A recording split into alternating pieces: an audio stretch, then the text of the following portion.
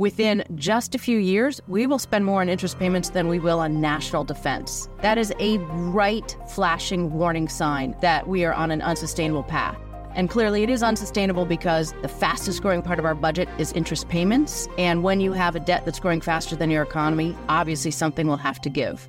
To hear more about potential impacts of our increasing federal debt level, subscribe to PGIM's The Outthinking Investor in your favorite podcast app.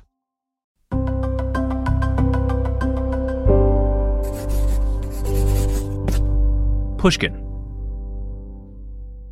Carl Icahn, Wall Street legend, corporate raider, one of the most respected men and most feared men on Wall Street. He's running into some trouble recently. His investment company, Icahn Enterprises, the stock is down more than 50% this year after Icahn took an ill-advised bet against the U.S. stock market. Today on the show, is Icahn going to be okay? This is Unhedged, the markets and finance show from the Financial Times and Pushkin. I am reporter Ethan Wu, joined today in the New York studio by two guests. Robert Armstrong, U.S. financial commentator. Yo. And Hortensia Alii, deputy corporate finance editor. Is that the right? That is right. Yes. Okay. Yeah, sorry, I have the longest title at the FT. What did I call? I'll call you like Wall Street old guy whisperer. How about that? Oh yeah, or like also one of the most feared people on Wall Street. Yeah. Another one. Oh, no. That's good. That's good. Hi.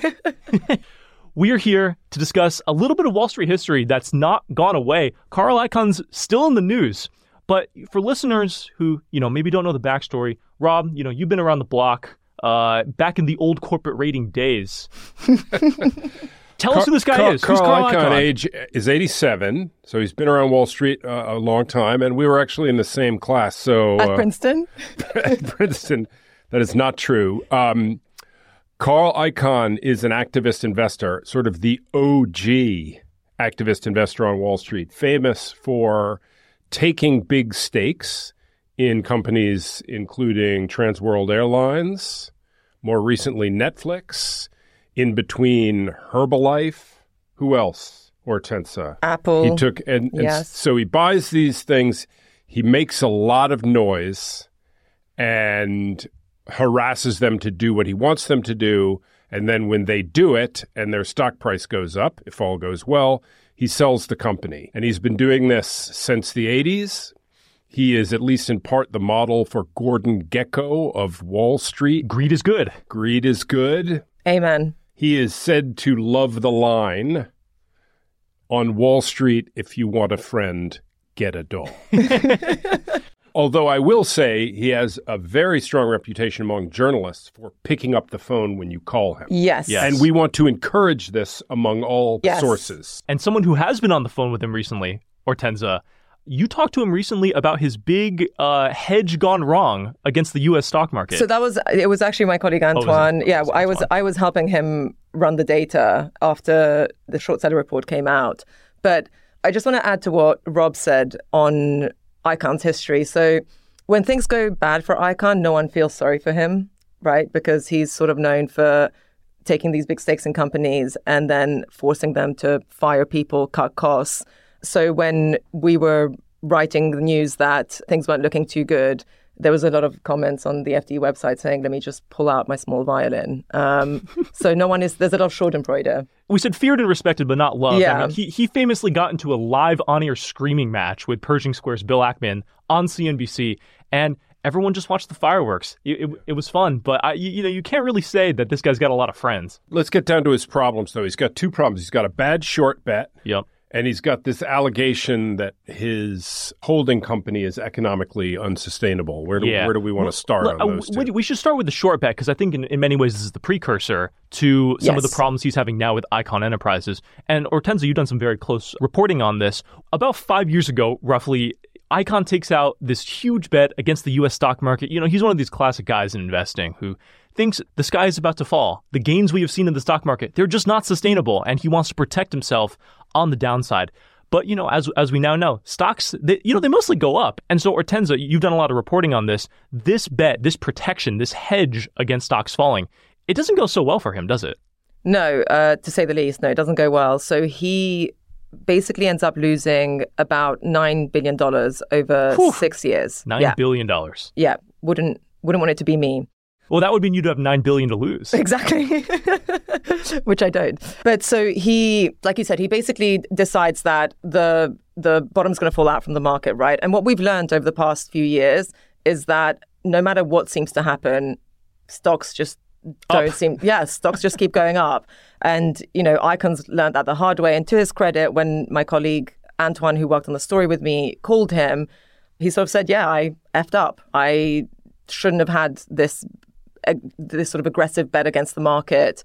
I went against my own rules, the sort of the things that I say, and I haven't adhered to my own advice. So he's accepted that this was a big mistake, and it was a big mistake in another way in that it drew Hindenburg, this short seller, to them. Let's talk about Hindenburg, because they're such an interesting part of the story. They're this short seller led by Nathan Anderson. He's kind of this, Wall Street gadfly. He likes to poke people who have, gotten their head a little bit too far above the parapet and who are doing things that might not be so kosher. He's taken big short positions on, Nikola, the EV company that turned out was rolling their cars downhill, and Adani, like the huge conglomerate in India. But Icahn is another target of these short sellers. Rob, maybe you could talk just a little bit about the role of short sellers like Hindenburg, what they're supposed to do, and what they've done in this case.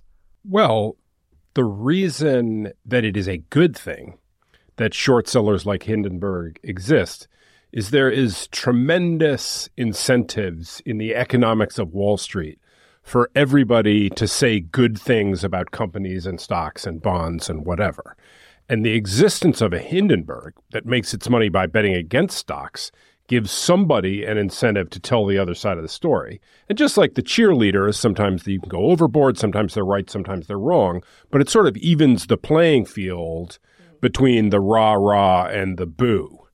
And in the case of Icahn, this gives me an excuse to use a phrase which I've long wanted to use, which is hoisted by his own petard. And now, Rob, you got to be careful. Last time you used a fancy word, smorgasbord, on the show, we got an email about it. I got an email about it because I said smorgasbord with a G? I don't know what letter that word ends in. All apologies to our Swedish listeners. In any case, I don't even know if I'm saying petard right. In any case, here is this guy, Icahn, who makes his money being a Wall Street gadfly. And he does it for a long time until along comes another Wall Street gadfly to do an Icahn-like move on Icahn. Yeah. What did Hindenburg say about Icahn Enterprises?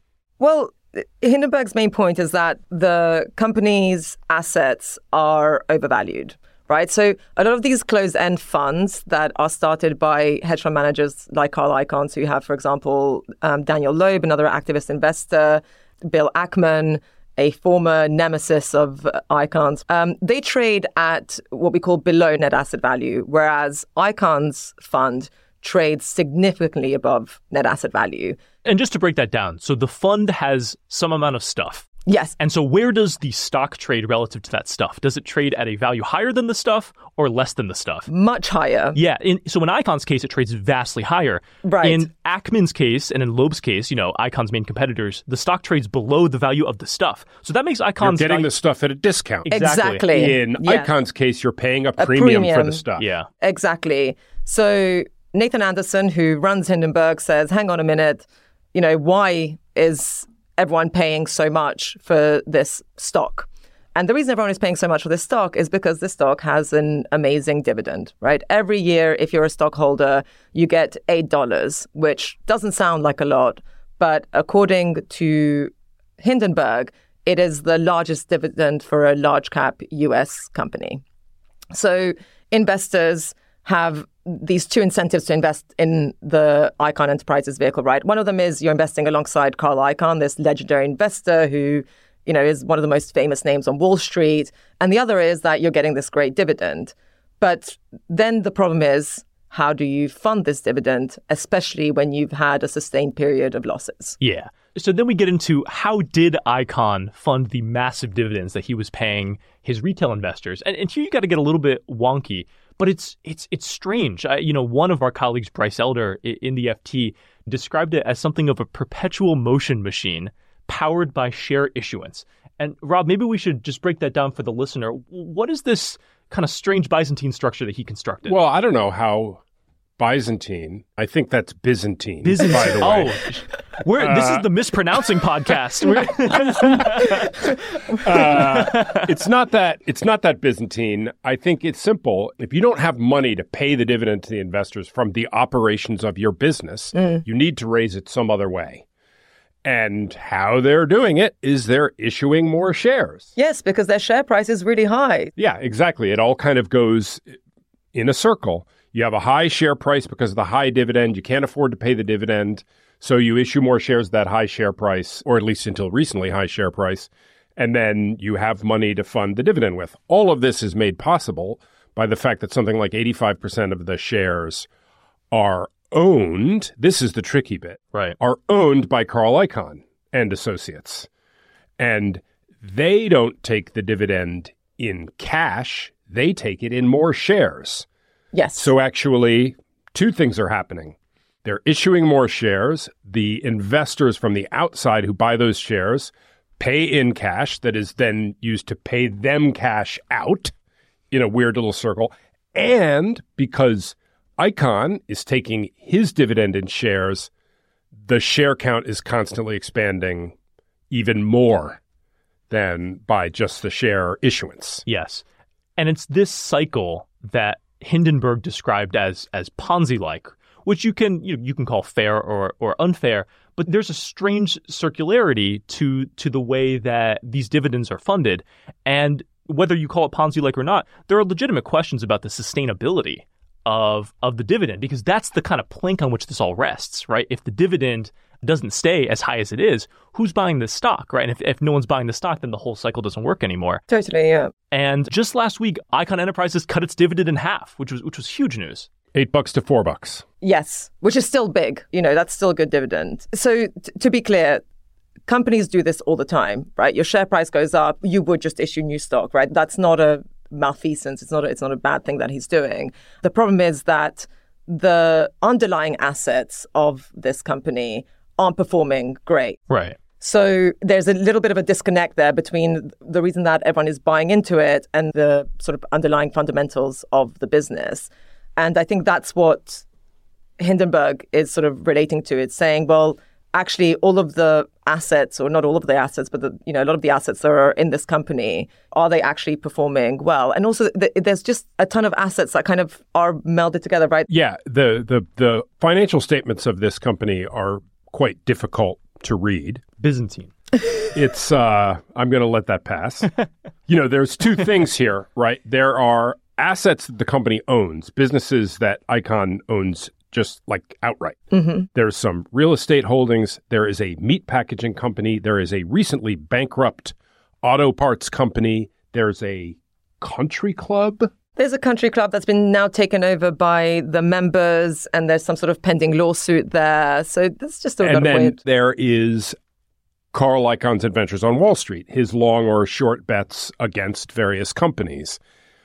Reading the financial statements, it's not always easy to parse out over time which bit of money is coming from where. But it is clear from the financial statements over the last 5 years that there is more money going out of the business as dividends than there is coming into it from the operations and the Wall Street bets. Right. And that is a difficult issue for any company. Yeah. What has Icahn said about all of this? He hasn't really addressed the claims sort of one by one directly. He has said that it's a self-serving report, which, no brainer. I mean, it's yes. a self-serving report, right? Because Hindenburg discloses at the end of it that they're shorting the company. Also, Icahn himself does his self-serving reports. They're sort of both they're two sides of the same coin. And he has said, well, look at our performance, which is fair. Yeah, he said, if you bought our units in 2000, I think it was 2000, he said, yes. Until today, you've beat the S&P. Yeah. I mean, if I was Icahn or his PR man and I had to defend him, I would make the case like this. And they have sort of said things broadly like this in talking to investors. It's a very lumpy business. Icahn takes huge bets. Sometimes they pay off huge, but it's very lumpy over time. So you might argue on behalf of Icahn, we're just going through a bit of a dry patch here. And one of these bets we have going on one of these companies is going to come in big, money's going to roll into the balance sheet, and everything is going to balance again. Well, also the dividend adds a little bit of consistency, right? Because if you were just investing in a hedge fund, you would see those returns go up and down, whereas investors are getting this, at the time, 15% yield annually. And so they get a consistent return despite whatever is happening underneath, whether it's good or not. But just to close the loop, for want of a better expression. And I think I pronounced that right. Just to close the loop, why does Icahn have publicly traded shares at all? Why does it make sense for a corporate raider to have a holding company with publicly traded shares? It is because he needs a currency to borrow against to make those big bets on certain companies. That is why he needs the stock price to be high, because that is a financing mechanism for his Wall Street adventures. But one thing that financing mechanism has financed is this terrible bet against the stock market that cost him $9 billion. Yeah. So what do we think happens next, right? Icahn's in a bit of a hole. Share price is down. The dividend's been cut. He's nursing these losses from the past couple of years. I mean, do we think he's going to be able to dig himself out of this position? Look, I think the question everyone is asking, and I'm not saying he is, but the question everyone is asking is Icahn broke? He says, actually, I've got a few billion elsewhere. You just can't see it. Yeah. He needs a win. He needs a win. Yeah. He needs a banger, as we would say in England. Yeah. I've only got one last question to wrap up this episode. Rob, what is a petard anyway? How I picture a petard is some kind of medieval weapon that's sort of like a spear or a halberd or a pike, and that somehow you're hoisted on it in some kind of jousting accident. How's that? How did I do? Do you know what a petard is? I have no idea. Okay. I don't know what a smorgasbord is. We don't know any of this stuff. Listeners, you should write in and tell us, what is a petard? I refuse to Google it. I just refuse. We'll be back in a moment with Long Short.